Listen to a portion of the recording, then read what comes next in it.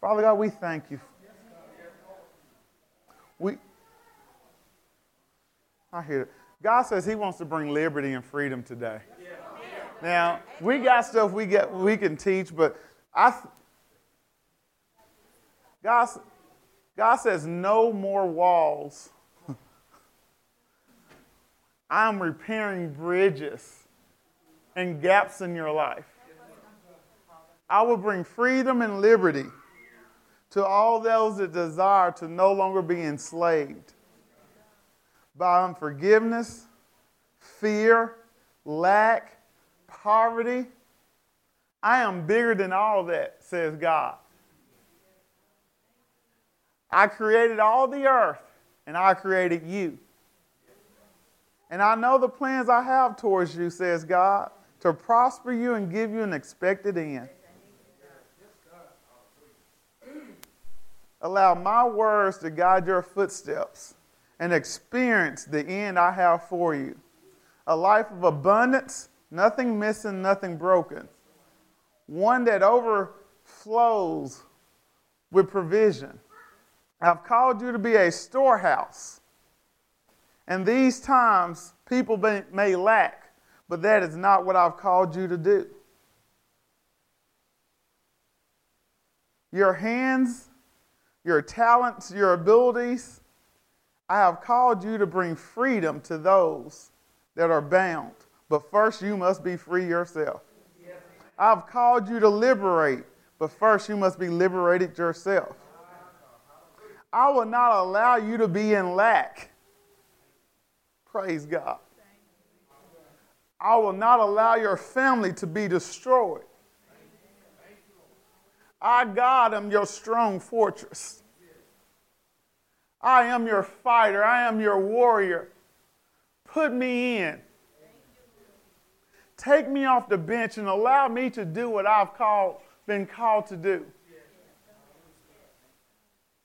I have ordered your steps. Bless God. I've ordered your steps. Walk in the footprints that I've laid out for you. And watch the world unfold before your eyes. The creation is in earnest expectation for the manifestation of your life. Follow me and see how earth becomes heaven, says God. Hallelujah. Man, God has given us so much power. He's given us so much, and it's so great to have the opportunity. Oh, let me do the formality. Sorry. My name is Ralph Marlowe. I am not the pastor of the church. So for all our guests, Pastor Evan and Pastor Sean, they are out. One of our partners got married in Atlanta, so they're out with them at the wedding. And so I told them I would take care of service today. So I pray that the word that comes forward will bless you. But what I really want you to, there will be things that are said that you're just going to have to kind of catch. Not because I'm deep, but God is trying to do some things for you. And every message that comes forth, you hear them from your perception. And so one person may hear one thing while another person hears another. So as you hear the word, always hear it for your life. Even if you're married, don't be thinking about how your spouse can use that word. Think about how the word is going to impact you. Amen? Amen. Pastor Sean started last week talking about how God is a warrior. And a lot of times, and there's some things happening in my life, and I'm getting to see God fight. And I used to be a fighter. That's my brother right there. He can tell you. I used to have a real bad attitude. I used to just like to fight for the sake of fighting. It didn't have to be a whole lot to go. And most people who know me now wouldn't even have known. And there are some things that happened in my life, and I had to change because Big Brother said, you're going to end up like some people we know if you keep that way. And so I had to change my habits. But sometimes as Christians, we think about the love of God and we think it's passive. We think it's reserved. We think it's laid back. And we think it's not violent. But the love of God becomes violent when it needs to become violent. God doesn't sit back and let an enemy punk him. But sometimes we do. But we don't understand who our daddy is. Because sometimes when you come from a generation of fighters, then you just want to fight all the time. But you picking the wrong fights. So today, last week, Pastor Sean took us to 1 Samuel 3. 1 Samuel, Caleb, you got it? It says, and this is the first time she talked about the Lord of hosts, of Jehovah Sabaoth, God of the armies. And this is the first time it occurs in the Word. It says, and this man went up out of the city yearly to worship and to sacrifice unto the Lord of hosts in Shiloh. So, and it's talking about Elkanah and his 2 wives and his families, and they would go there every year and sacrifice. One wife had kids, the other wife was barren, didn't have any kids. And so what he said was to his other wife, Hannah, I give you a double portion. But Hannah says, that's not what I want. I want children of my own because this other wife is harassing me every time we go and give offerings. So go to verse 11. So to walk you through, Hannah talks to the Lord about what she wants, and she's really sad, and she's really upset about the fact that she doesn't have kids. And so she talks to the Lord and says, Lord, surely this day, if you give me a kid, I will dedicate his life to you and give him back to you. And so it says, and she vowed a vow and said, O Lord of hosts, if thou wilt indeed look on the affliction of thine handmaid, and remember me, and not forget thine handmaid, but will give unto thine handmaid a man-child, then I will give unto the Lord all the days of his life, and there shall no razor come upon his head. Now, what she is saying is, she made a covenant agreement with God. That God, if you do this, then I will do that, right? How many times have you promised God that you would do something, it happened, and then you didn't honor your part? But the great thing about that, God went to war for her. She had the kids, and then if you keep reading, she had 5 more. So, but the great thing I was reading about that, and we're going to get to the God of armies, she not only honored her word, she said, as soon as this baby is able to eat regular meat, I will dedicate him to you. So she took a baby, and we all know babies can eat regular food about 18 year. They good. So think about it. You've been believing God all your life for a kid. You get the kid, and then after 1 year of nursing and mothering that kid, you give them right back to God. How many times have we been blessed with things and then immediately became selfish with them? You believe God for the house that you won't let anybody else stay in. You believe God for the money or the job that now you won't share the goodness of with anybody else. These are side notes within this message. Because she was willing to do for God exactly what she said.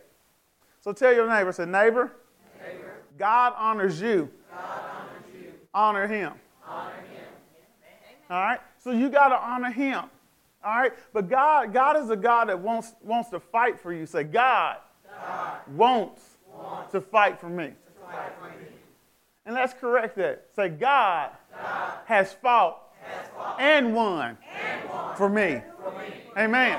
Because that first mentality is the one we live in. God's wanting to fight. But look, and I believe in talking. Look at your neighbor and say, neighbor, you have to put God in.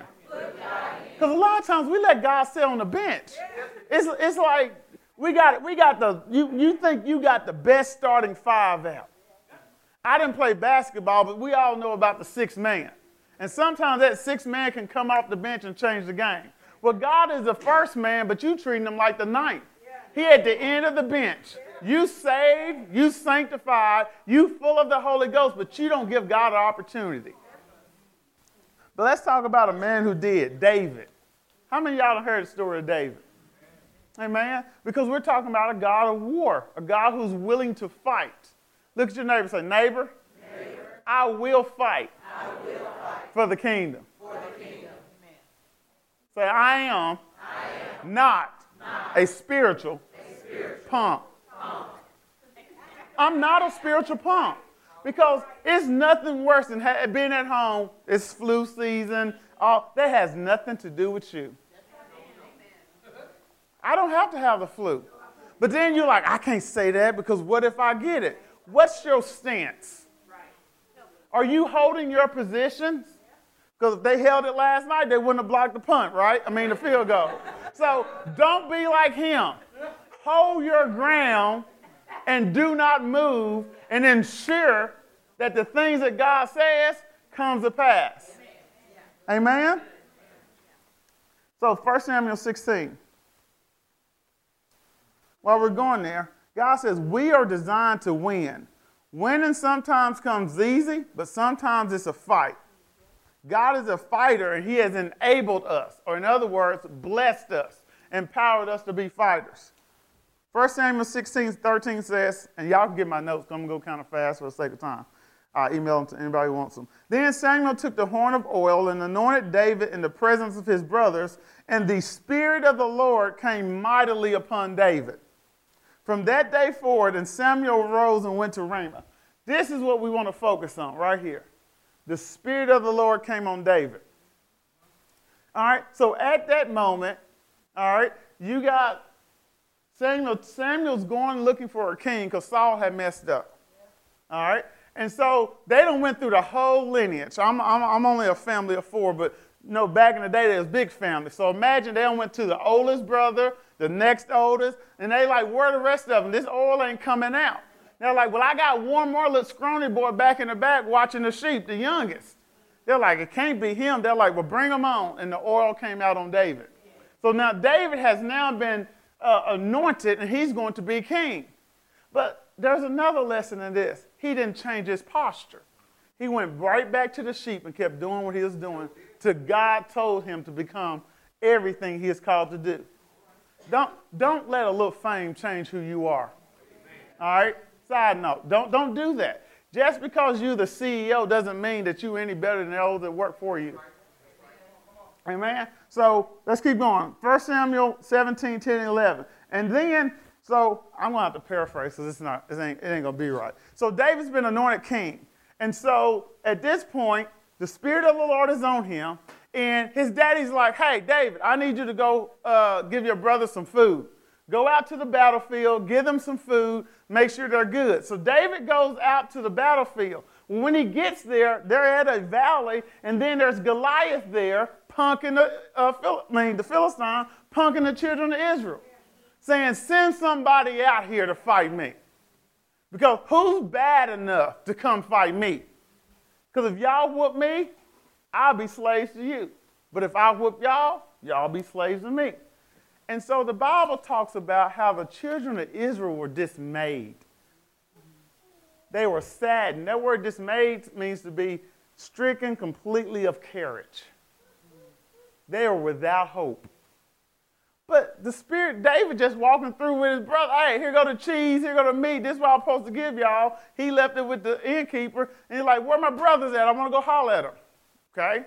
That ain't what the word says. That's what I'm saying. We paraphrase.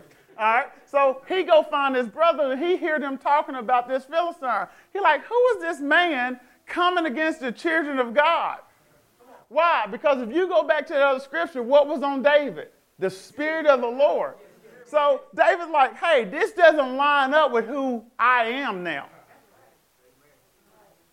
And he's like, whoa. And then he heard something else. The king said, I'll give you riches. Your father won't have to pay taxes. And I get the king's daughter. Then his brother said, why are you out here?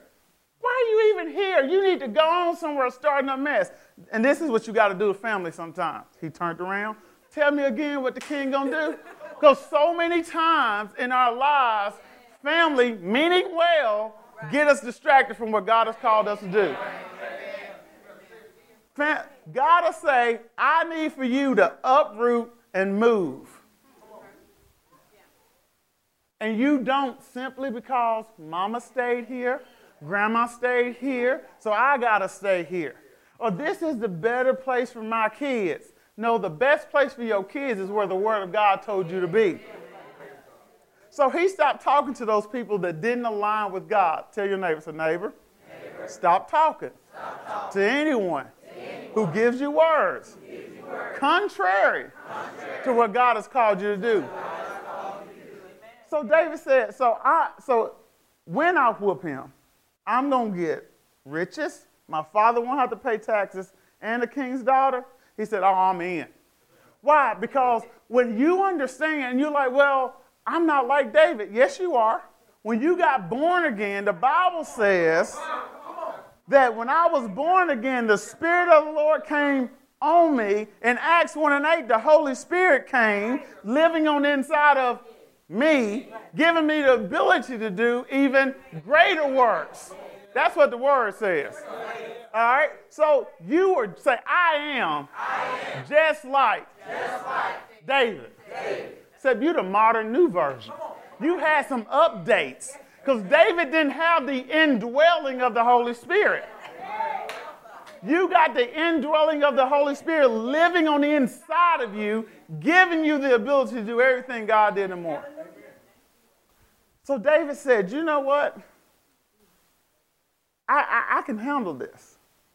And then he went back to the king, and the king's like, okay, David, you shouldn't do that. And David's like, no, Saul, I got this. And so Saul tried to give him his armor and give him his sword. Here's another lesson for you. Use your own talents, your own abilities, and that is well known to you. Amen. You ain't going to see me out trying to talk business about business acquisitions of companies because that's not where my skill level at. So many times we step outside of what God has called us to do because something else looks better. God has all given us areas in this earth to conquer and dominate. For me, I'm in education. I actually work in ALE. I get the worst of the worst that all of Faulkner County does not want. And I have fun every day with it. I get to oversee probably 400 and some different kids, 4 different camps, and that's awesome. That's what I love. But I don't try to go practice law. Stay your lane. That's where your authority is. So David told Saul, I don't need your sword. I don't need your shield. I'm going to take what's good to me, which is this little slingshot, and I'm going to get me 5 stones. So he goes out. And then, let me make sure I'm on track. So, all right, so 1 Samuel 17. Goliath's very presence brought fear to your children. Do not allow your senses. Oh, yeah, I need to read that. Do not allow your senses to evoke fear within you. However, allow your spirit man to take control. Your senses relate to fear because they're natural. All right? But your spirit does not know fear because it understands that all things are under its feet. Let's go to Psalms 24. Don't try to do spiritual things with emotional responses. It don't matter if you can't see it. It doesn't matter if you can't hear it, smell it, taste it. None of that matters. Because the spirit does not revolve around humanly emotional senses at all. So this is what it says. The earth is whose? And the fullness thereof, the world and they that dwell where? He says, for he has founded upon the seas and established it upon the floods. Who shall ascend into the hill of the Lord, or who shall stand in his holy place? He that has what? Clean hands, a pure heart, who has not lifted up his soul unto vanity, nor sworn deceitfully. He shall receive the blessing from the Lord and righteousness from the God of his salvation. This is the generation of them that seek him, that seek thy face, O Jacob. Selah. Lift up your head, O ye gates, and be ye lifted up, ye everlasting doors, and the King of glory shall come in. Who is this King of glory? The Lord what? Strong and mighty. The Lord what? Mighty in battle. David reminded himself of the word. See, so many times when you're attacked, you stay quiet. Your quiet is a sign of surrenderance. Say, neighbor, it's not okay to sit silent. It's not. When an attack comes against your family, against you, or against anything that you know, you open your mouth and you speak what the word says. You being quiet and hoping it goes away will not conquer the fight. How many of you guys have ever been in a fist fight and you walked up, somebody punched you, and you sit there quiet and you got victory? Right. Wrong. KO? All right? You probably got knocked out because that doesn't work. So sometimes the enemy will come against us and we think it's okay as long as we don't respond and we be quiet. You have to open your mouth and speak what the word says. Psalms 115 and 16, I'm establishing your righteousness. I want you to understand that you have you're almighty. It says, the earth has the Lord given to the children of... The earth has he given to who? I need you to personalize it. The earth has he given to who? Me. So where was Goliath? In the earth. So anything in the earth, I have a right to conquer it. So David said, oh, I'm good. So David knew who he was, and he was not fighting alone. David asked, what will the person who defeats Goliath get? We talked about that. So David acts out of courage to allow the Spirit of God to work through him and encourage everyone else to move. David took what he had and did what he needed to do. All right? So the question is, what do you have in your hands? Raise your hand if God has given you an idea or anything like that to make money outside of your job. Raise your hand. God has spoken to you about, okay, leave your hands up if you are actively doing it and it's producing wealth. Do y'all see? Okay. Raise your hand. Okay, we ain't going to keep raising our hands. But has God spoke to you about leaving your job and you still there? Has God... All right. I just said you have to raise your hand. But what I'm trying to get to you is this. A lot of times we think fighting a spiritual fight, it's about obedience. That all fights are won when we obey God. All right, so what are you waiting for? The earth is waiting in eager expectation for you. The greatest risk a man ever takes is to choose not to believe God. Because we think the risk is leaving, for me, Prescott, Arkansas, going to school at the U of A. Because Prescott's 3,600 people. All right? It was a long ride up here. That was a great risk. And then going to Texas to do ministry. And then coming back. It would be really easy for me like, no, it ain't all that. So, but the greatest risk I could ever take is to choose not to believe God. And sometimes in life, you have to assign a new meaning to things. We think it's risky to leave a job without having another one. Well, when God told you to get another one, did he say quit this one first? It's okay to ask God questions. God, you want me to have a new job?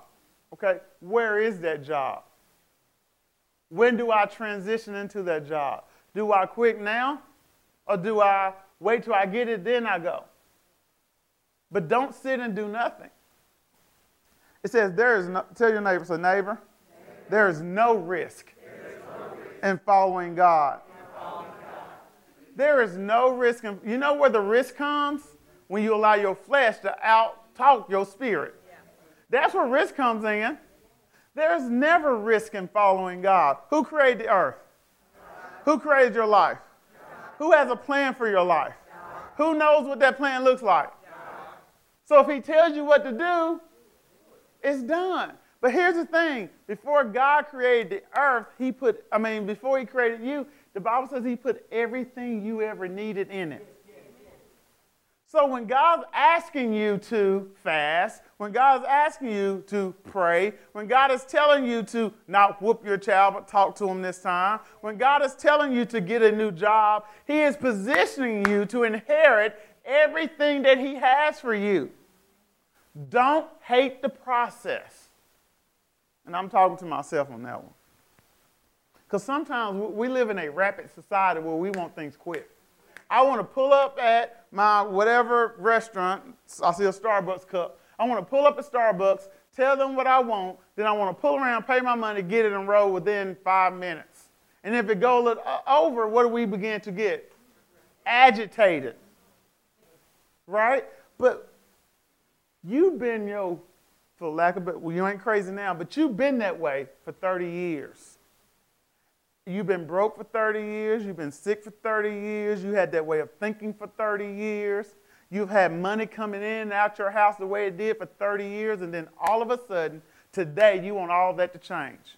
And you want to have everything that your integrity and character can't handle everything God has for you right now. The process develops you. I love Aiden, my son. He's 2.5. I will not give him everything I want to give him right now because he can't handle it. He doesn't have a car right now. For Christmas, he's going to get a Power Wheel. We're going to see how that works for right now.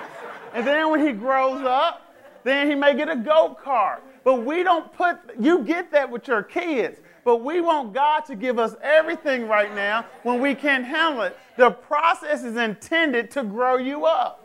Say neighbor, let the process grow you up.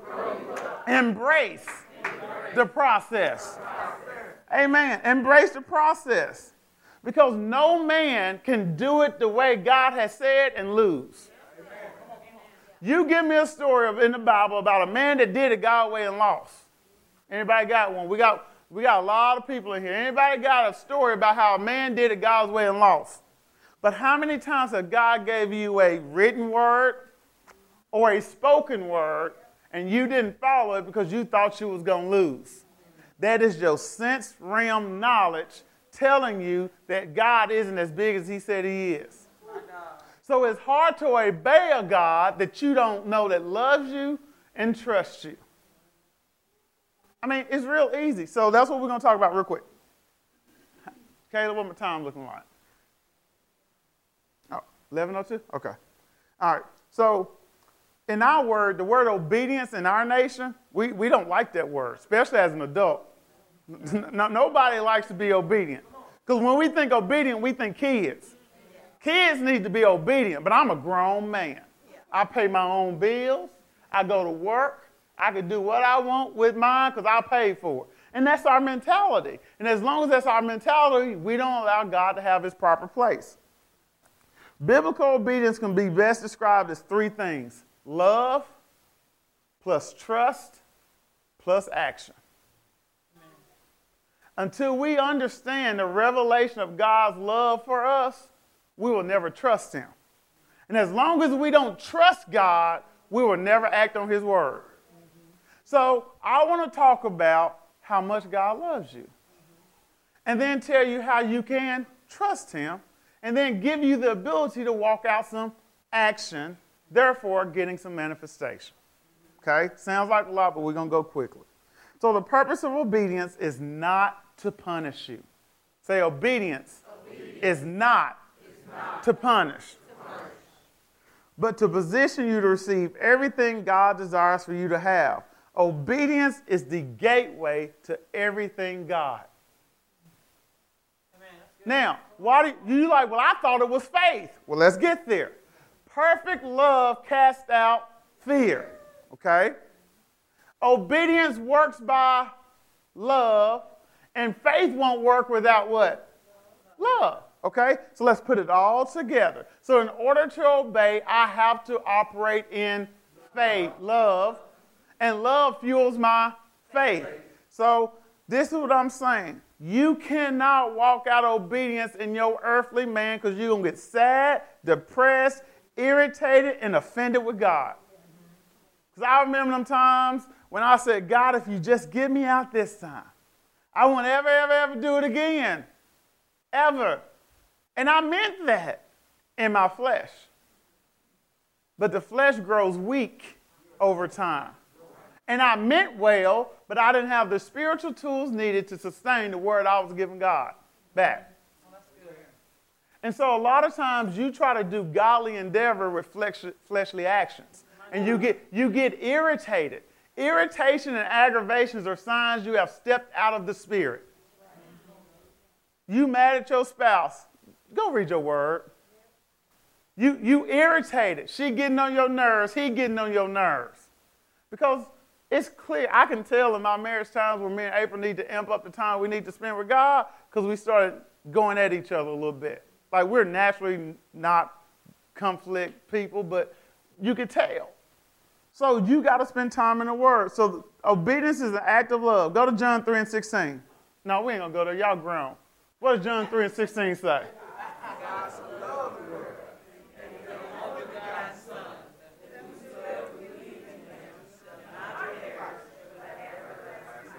So God gave his life. Why did he give his life? Because he what? Because he loved who? Us. Let's make it personal. He loved who? Me. God loved me so much that he knew I was going to sin at 32 but still died for me. God loved me so much. He knew I was going to do this, this, and this, but yet he what? Died for me. While I was yet a sinner, God died for me. Why? Because he loves me. And then we letting the devil talk to us about how we didn't fast last week and we ain't worthy of it. Or how we didn't do this and we're not worthy of it. God already knew it. So neighbor, God already knew it. He died for you anyway because he loved you. Romans 5 and 8.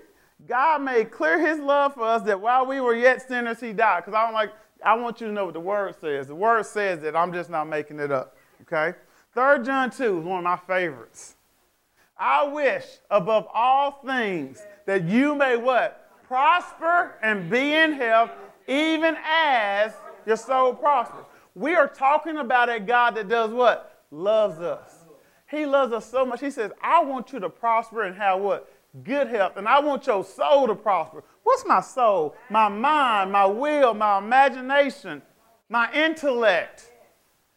That's my soul. I got to line those things up with the Word of God. In Romans 12, he's not talking about he says, be not conformed to this world, but be ye transformed by the renewing of your mind. It is your soul that has to line up with the Word of God. Your spirit man ready to go 1,000 miles per hour or faster than the speed of light with God. It's your flesh that slow you down.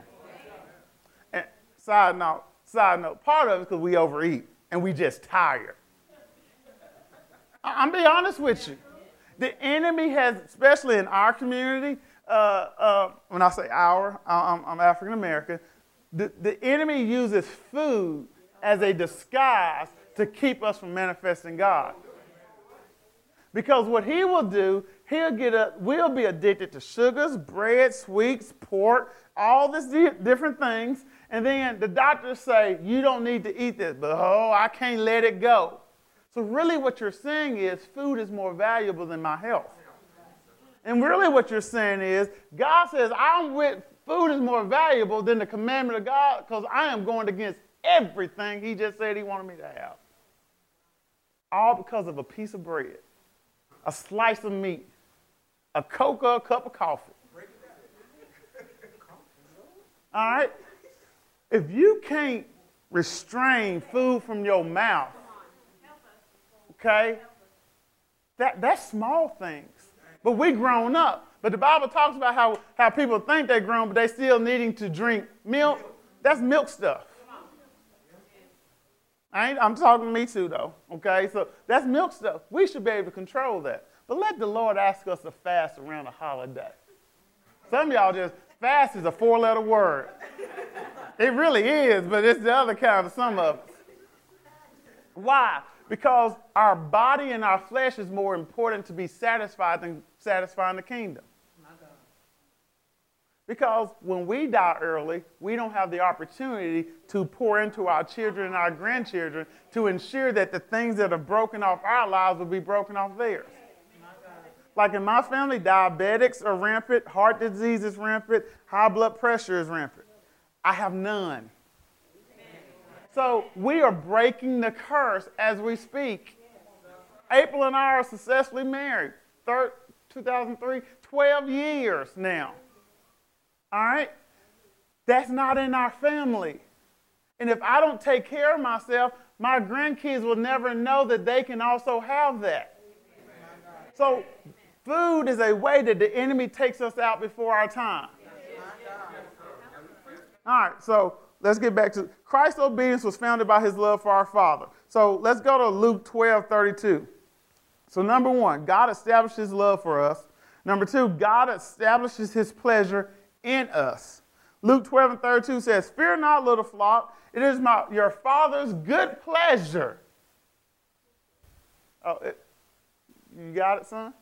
All right, fear not, little flock, it is your Father's what? Good pleasure to give you what? The kingdom. These are the things you focus on. What's in the kingdom? Health, prosperity. Now, when we hear prosperity, we think money. Prosperity is money, but it's not just money. Being married to somebody you don't like, that is not prosperous. Having disobedient kids, that is not prosperous.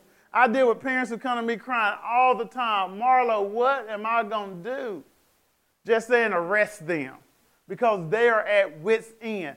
That is not prosperous.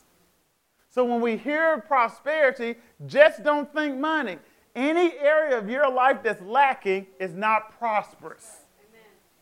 If you're depressed, that is not prosperous. If you're struggling in your singleness, trying to be single and live for God and messing up, that is not prosperous. If you married and you sliding out the back door, that is not prosperous. That is not the will of God. So he says, but it is your daddy's good pleasure. It makes God happy to please us. How many of you guys have got that perfect gift for your kid one time and you saw their eyes light up? How did that make you feel as a parent? I see some of y'all smiling now. Because you still think about it because that's how God feels about you. Amen. When you have the opportunity to walk out your life and he gets to see you manifest exactly what he talked about in Jeremiah 29:11. For I know the thoughts and the plans I have towards you, says God, to prosper you. That makes God happy. Ephesians 1:5 says, I have predestined you unto the adoption of children by Jesus Christ himself, according to the good pleasure of his will. So many people struggle. Does God love me? God not only, he chose you. If you read Ephesians 3, it talks about how you're chosen, you're holy, you're adopted, you're blameless, and you're beloved. You just not an average person. That's the enemy talk. I don't care what your mama think about you. I don't care what your daddy think about you or your family. At the end of the day, you have a God, a Father, who loves you more than anything else, so much so that he gave his life for you. Because in order to obey, we have to establish that God loves us. Because we, as people, don't trust people who we don't think have our best interests in mind. So that's all we're doing right now. All right? Ephesians 1:9. Having made known unto the mystery of his will, according to his good pleasure, which he has purposed in himself. God says, I will make my secret things known to you so that you can produce them in the earth. All right? So according to his what? Good pleasure. Say, God takes pleasure in me. Lastly, Hebrews 11:6. When God says, I need y'all to set it straight real quick. We know Hebrews 11 is a chapter of faith. He says, without faith, it's impossible to please God. That's how he starts it. He said, those who come to me got to know two things, that I am and that I am a rewarder of those that diligently seek me. God's saying it's okay to trust God. He only has your best interest in mind. This is what you do when the God asks you to do something that you feel like a risk. You just regurgitate the word. God, it ain't no risk. God only has my best interest in mind. He is, and he's a rewarder of everybody who seeks me. Me obeying the word of God is me seeking him. Therefore, he will reward me, says the word. Amen. That's good. That's what the word says. So, do we understand that God loves us? Amen. And all you do is keep reading that over and over and over. Because there's areas in my life right now, I'll obey God in a second. Then there are certain areas I am still having to regurgitate the word over and over again so that my flesh will bow down to what God has asked me to do. Amen? Now, I know this ain't a make you happy word, but I'm tired of the kingdom not manifesting promise. I mean, people don't respect God because we don't operate in power. We're on jobs looking like everybody else. Our money looks like everybody else. Some of our kids look like everybody else's kids. Our lives are not any different. But when we begin to obey God, and then a coworker at work, and they walk up in there and they sick, and we lay hands on them and they recover, because the other thing obedience does, it gives you confidence. Some of us don't believe our prayers will work because we know some things we've done and all that. Obedience provides confidence to trust God. So a man is only drawn away by the lust of his own flesh. Look at your neighbor and say, your flesh. So all them little thoughts that you get, that's your flesh. Those are still things in your heart that you ain't dealt with. The enemy is like, he uses a shotgun approach. He just shoots out as many things as he can. The enemy ain't going to talk to me about food, about pork chops. Because I haven't eaten pork in 13 years. So the enemy ain't going to talk to me about no pork chop. But the enemy may talk to me about some chicken or some cake. All right? Something sweet and bready. That's what the enemy makes. So you have to deal with your areas of life. But so many times, I think it's over in Matthew 7:7, talking about the splinter in your eye, the speck in your eye. You trying to get the speck out of my eye when the 2x4 is sticking through your head. Mind your business and handle your own. All right? But a lot of times that's what we do. So we have to really, when the enemy's talking to you and there's things coming across your mind, don't discount those things. He's only sending things that are still you need to dwell on. You may not ever do those things, but when they happen, oh, no, Lord. I declare I am satisfied by the bosom of my wife. I declare right now in the name of Jesus that nothing else is attractive to me. Easy. I thank you, Lord, that cake looks good. However, the word and the manifestation I need to produce is a whole lot more. So, God, I thank you that no temptation shall overtake me. That's not coming to man. But for every temptation, God will provide a way of escape. You ain't ever been tempted and then see the way. You ain't. Not only does God provide one way, it's like he got to exit every 2.5 miles. Every mile, you got a way to get off. But the problem is, we'll be going by the exit and put up a detour sign. Can't go off there. Why? Because you really want it.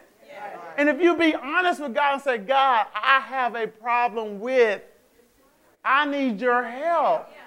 But a lot of times we try to flesh it out. And we try to quit it through our flesh and it doesn't work. And then we get frustrated, offended. And we blame God, and really it ain't God's fault because he didn't do what he asked you the first time. Amen. So, what does that word rewarder mean? It is one who compensates or makes return of an equivalent for anything given. A rewarder is a person who compensates or makes a return of anything equivalent that's given or done or suffered. For example, giving your life to Christ was all that was needed for God to receive the reward of salvation. That's all you needed. So I gave my life, I received the reward of salvation. I obey, I receive everything that God has me to have. The only reason we don't walk in full manifestation is because we don't walk in full obedience. It really is that simple. Jesus obeyed his Father, so he manifested fully. And I know people like, well, it was God. But that Holy Spirit that he is here. So we don't manifest because we don't do exactly what he did. So why do people disobey? No, I'm asking. Y'all can talk. Why do people disobey? It's easy. That's a good one. It is easier sometimes, a lot of times, it's easier just to disobey. Don't trust. Pleasures of sin. I heard somebody over there. It's fun. See, he real. Because when I was a teenager, it was fun. I enjoyed it. I'm not going to lie. It was just things I liked to do, and I just didn't really, I love God, but at that point, it didn't really matter to me. And I can be honest with God and tell him that now. And I had to do it to fix it. Sometimes we just have to be honest. And here's the other part. Sometimes we don't trust, and we don't even know it's the reason why. For a long time, like my mom lives with me now, and we talk, and she raised me. But it's amazing at the difference in the way that we think now. Even though she's my mother and she raised me. Sometimes we don't understand that we are captive because we haven't even seen freedom. And it takes an opposing force that looks different than your thinking so that you can even come into a revelation that I've been living without.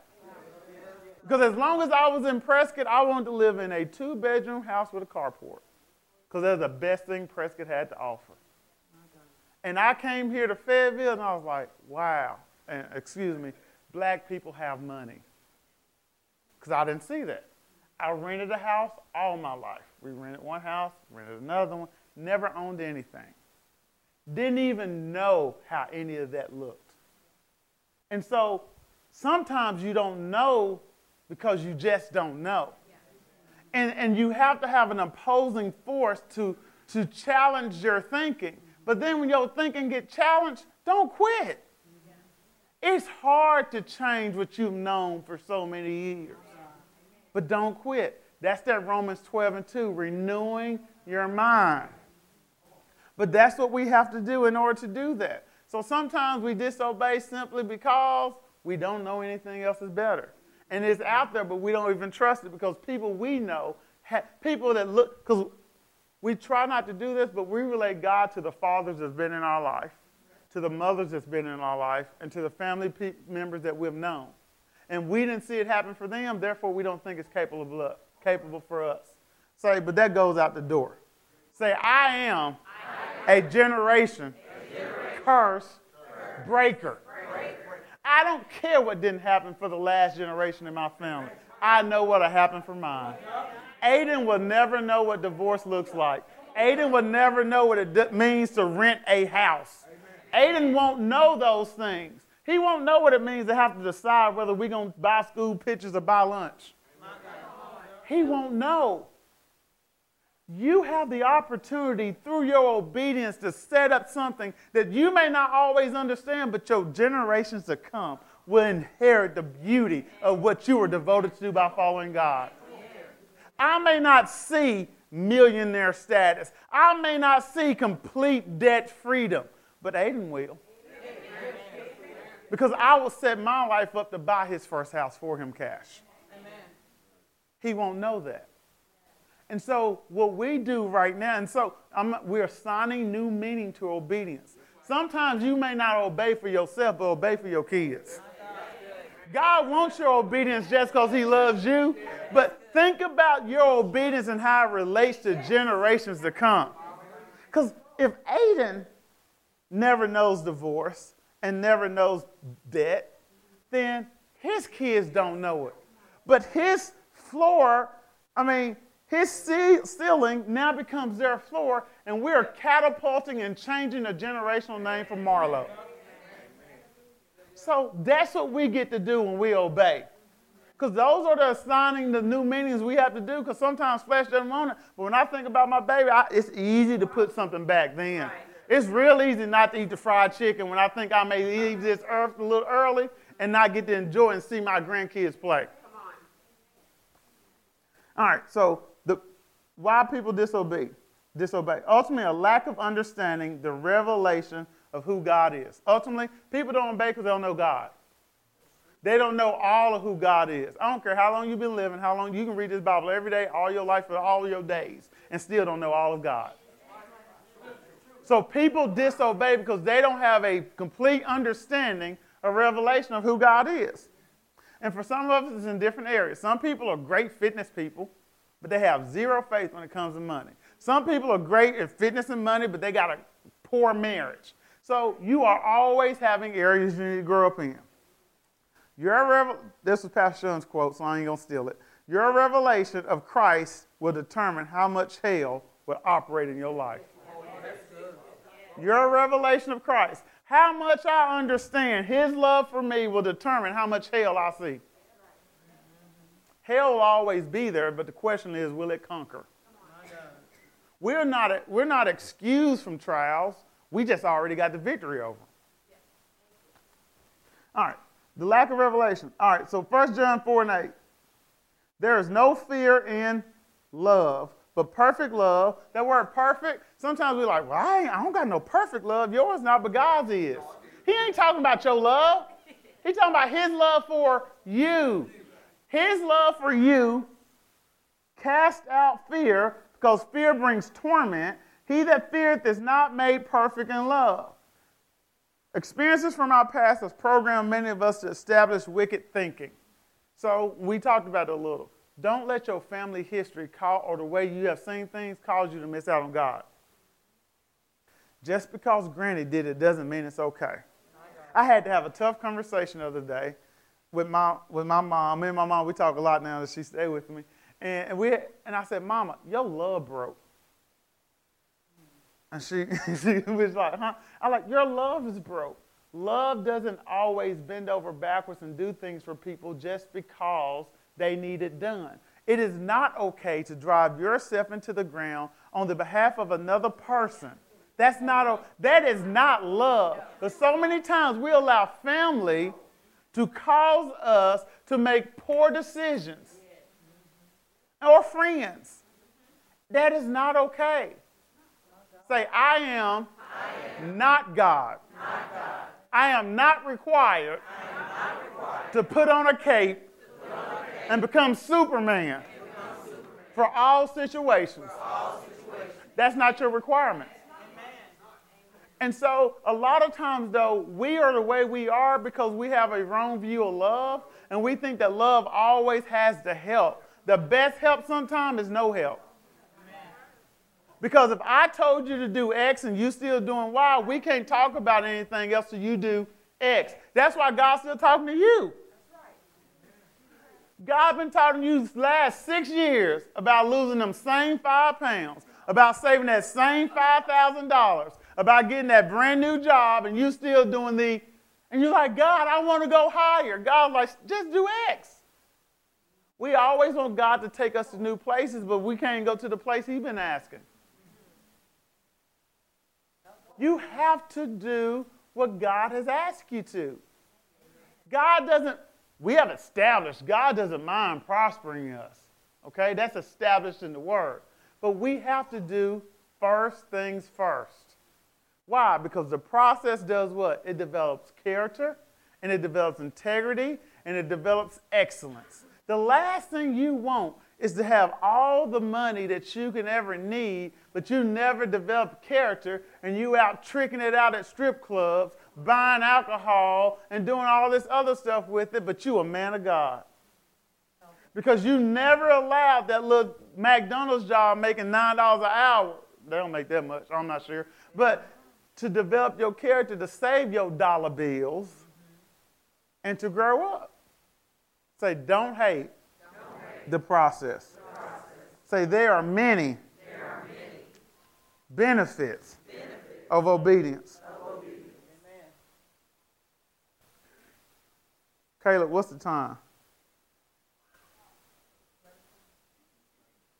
On the recorder. How long have I been teaching? Oh, okay. We're going to finish. All right.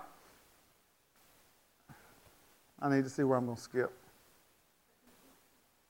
Well, we got to talk about the benefits of obedience, and then we'll end there, okay? All right. The benefits of obedience. Blessings are the result of obedience. Abraham, the father of faith, was not blessed because of who he was, but because of who he loved. Abraham was asked to leave his place of comfort. These are some things that gets us in trouble. Comfort, security, and familiarity. All right, did I get it right, Kenosha? Close.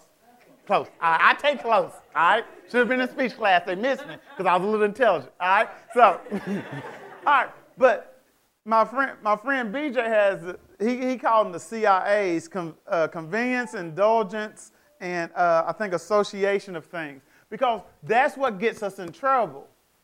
Because it is hard to move when you're comfortable. I got to the hotel last night.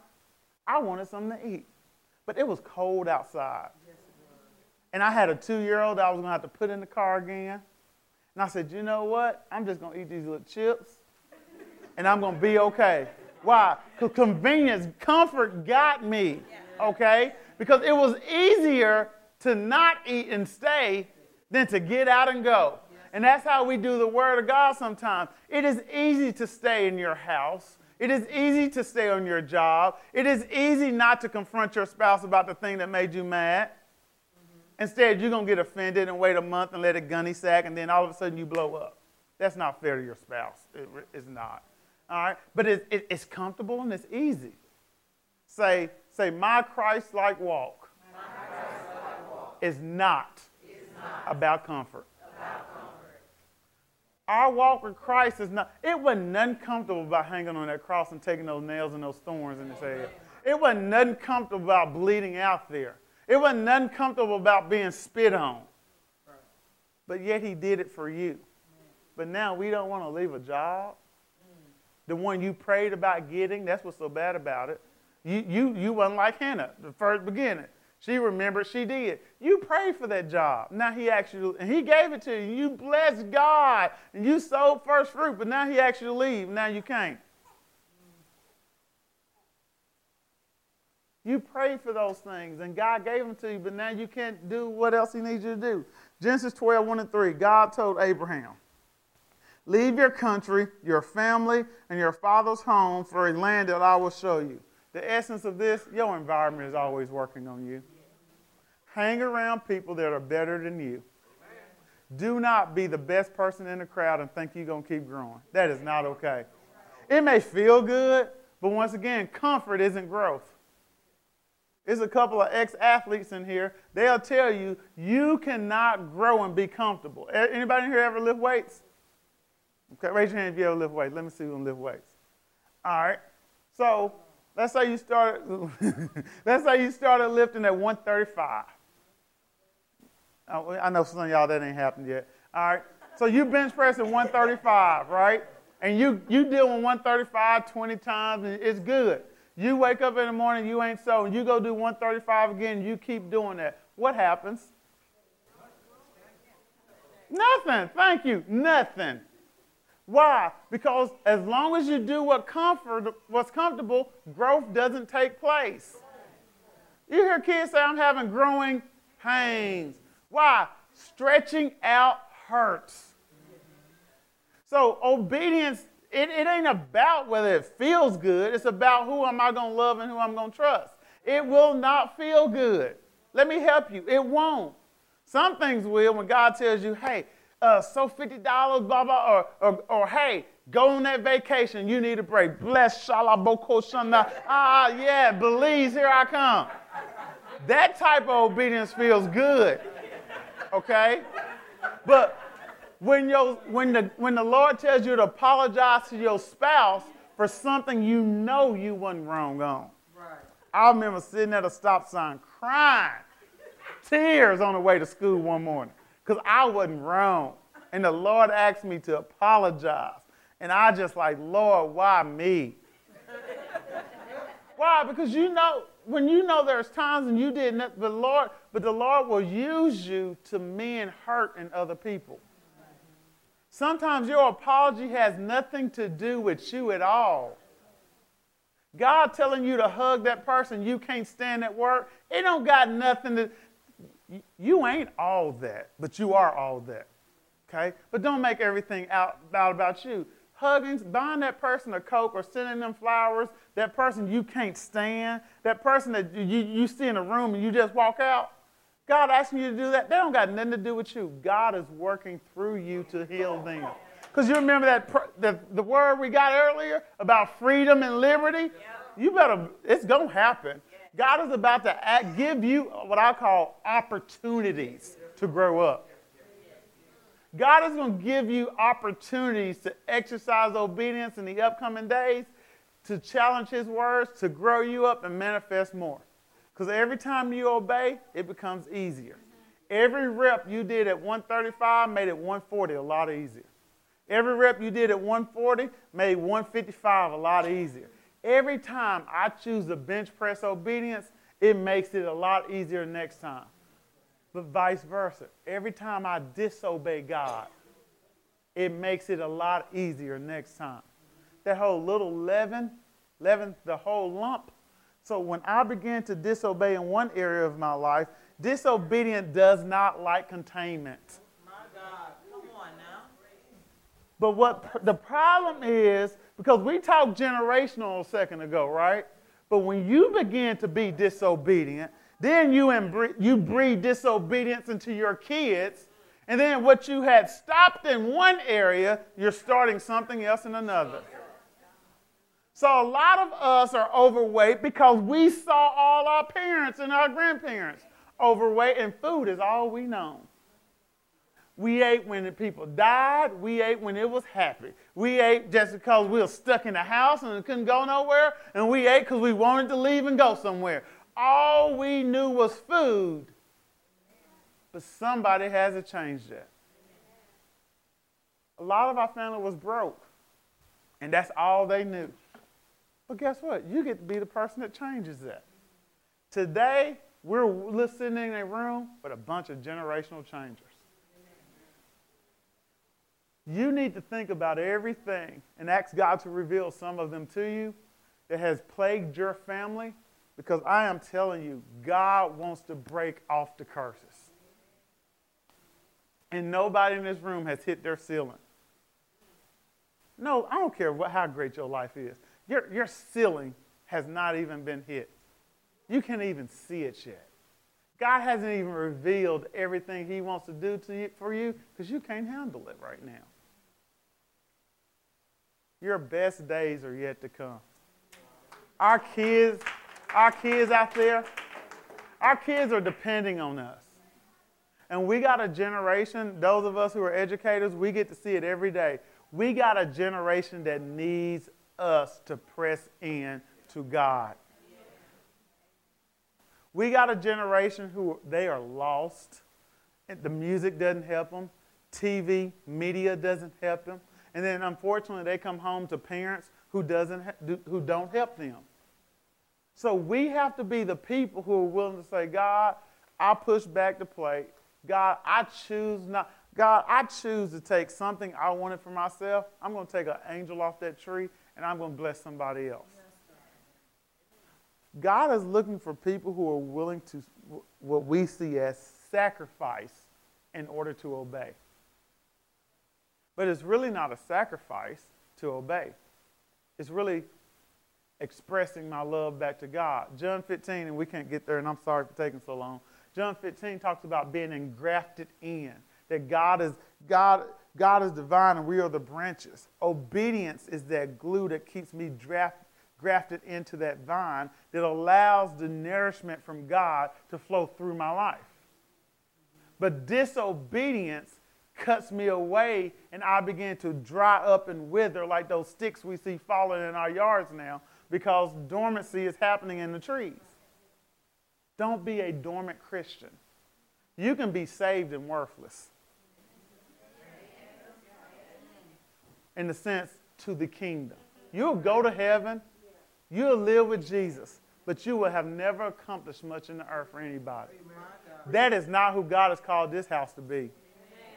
We are a generation of people who make change in the earth.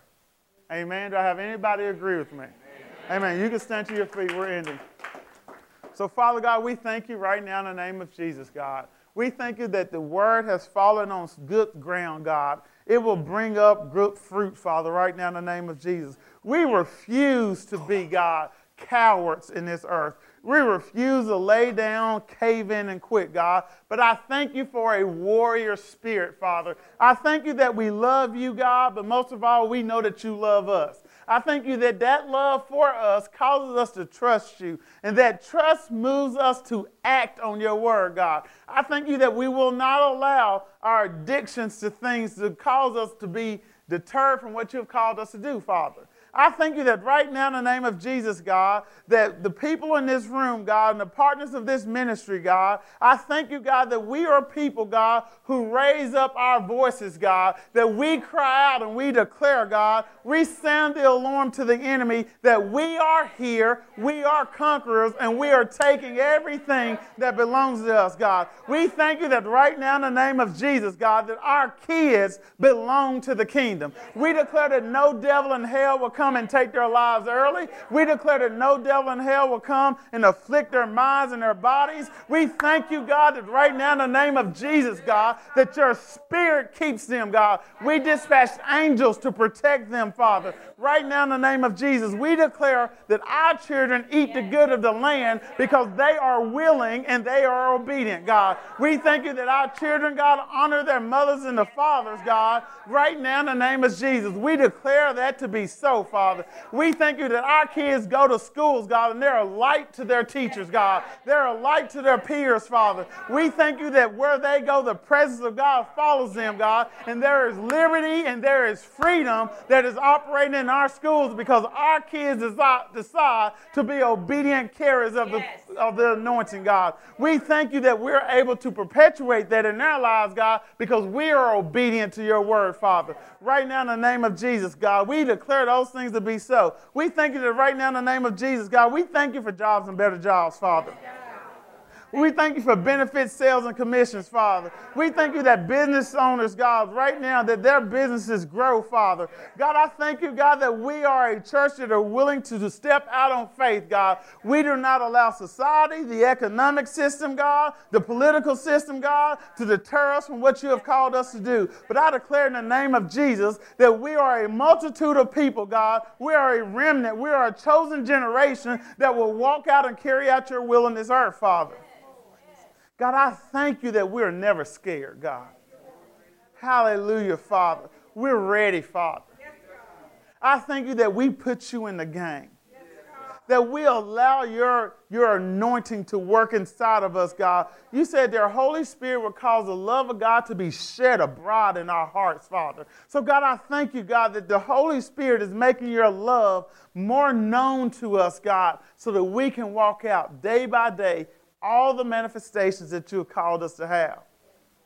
And God, I thank you that we will not be without. Hallelujah. I declare, God, that right now in the name of Jesus, I speak to every marriage, Father. I thank you that every marriage, in God, right now in the name of Jesus, is a representation of exactly what you've called it to be, God. I thank you that the husbands love their wife like Christ loved the church, God. I thank you for unselfish men, Father. I thank you for men that are willing to lay down their life on the behalf of their wives and their children, God. I thank you for men that have a attitude of work, God. I declare that we don't have lazy men. God, I thank you that our men, God, seek out ways to make this world better, Father. I thank you, God, that our men are so great they attract other men. And God, we begin to make a change here in this area. And I thank you that our women know their worth, God. And even if married or single, God, that they don't let a man trap them into a mold. I thank you that our women are women of virtue, God. They are women of character, God. They are women of excellence, God. And they change, impact change in this place, God. I thank you that right now in the name of Jesus, God, that there are things that women have been called to do, God, that they have been asking husbands, but I declare that your husband is not greater than God. If God has told you to start, if God has told you to start the business, start the business. You don't need everybody to co-sign for you. God has co-signed for you, and that's all that matters. You are bigger. You are better than the life that you live in. Just because you're a woman doesn't mean you're small. You are not small. You are not small.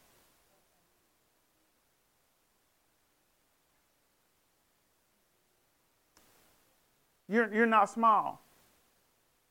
I'm not sure who you are, but you are not small. Don't let a man keep you contained.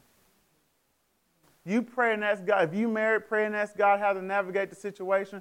Do not let a man keep you contained. The word God has gave you is just as important as the one that God has gave your husband. And he knew y'all would be together, so you ask him how they intertwine. But don't, as a mother, you're really quick to put all your dreams and all your things aside for your husband and your kids. God said that's not okay. It's not okay to deter your dreams on the behalf of somebody else because you created a generation of daughters who thinks it's okay to put their dreams aside to satisfy a man or their kids. So God will give you the avenue in which you can accomplish it all. You can be a great wife, you can be a great mother, and you can do everything God has called you to do. You are already capable to do that. Amen? Amen. Well, we're done. And I apologize.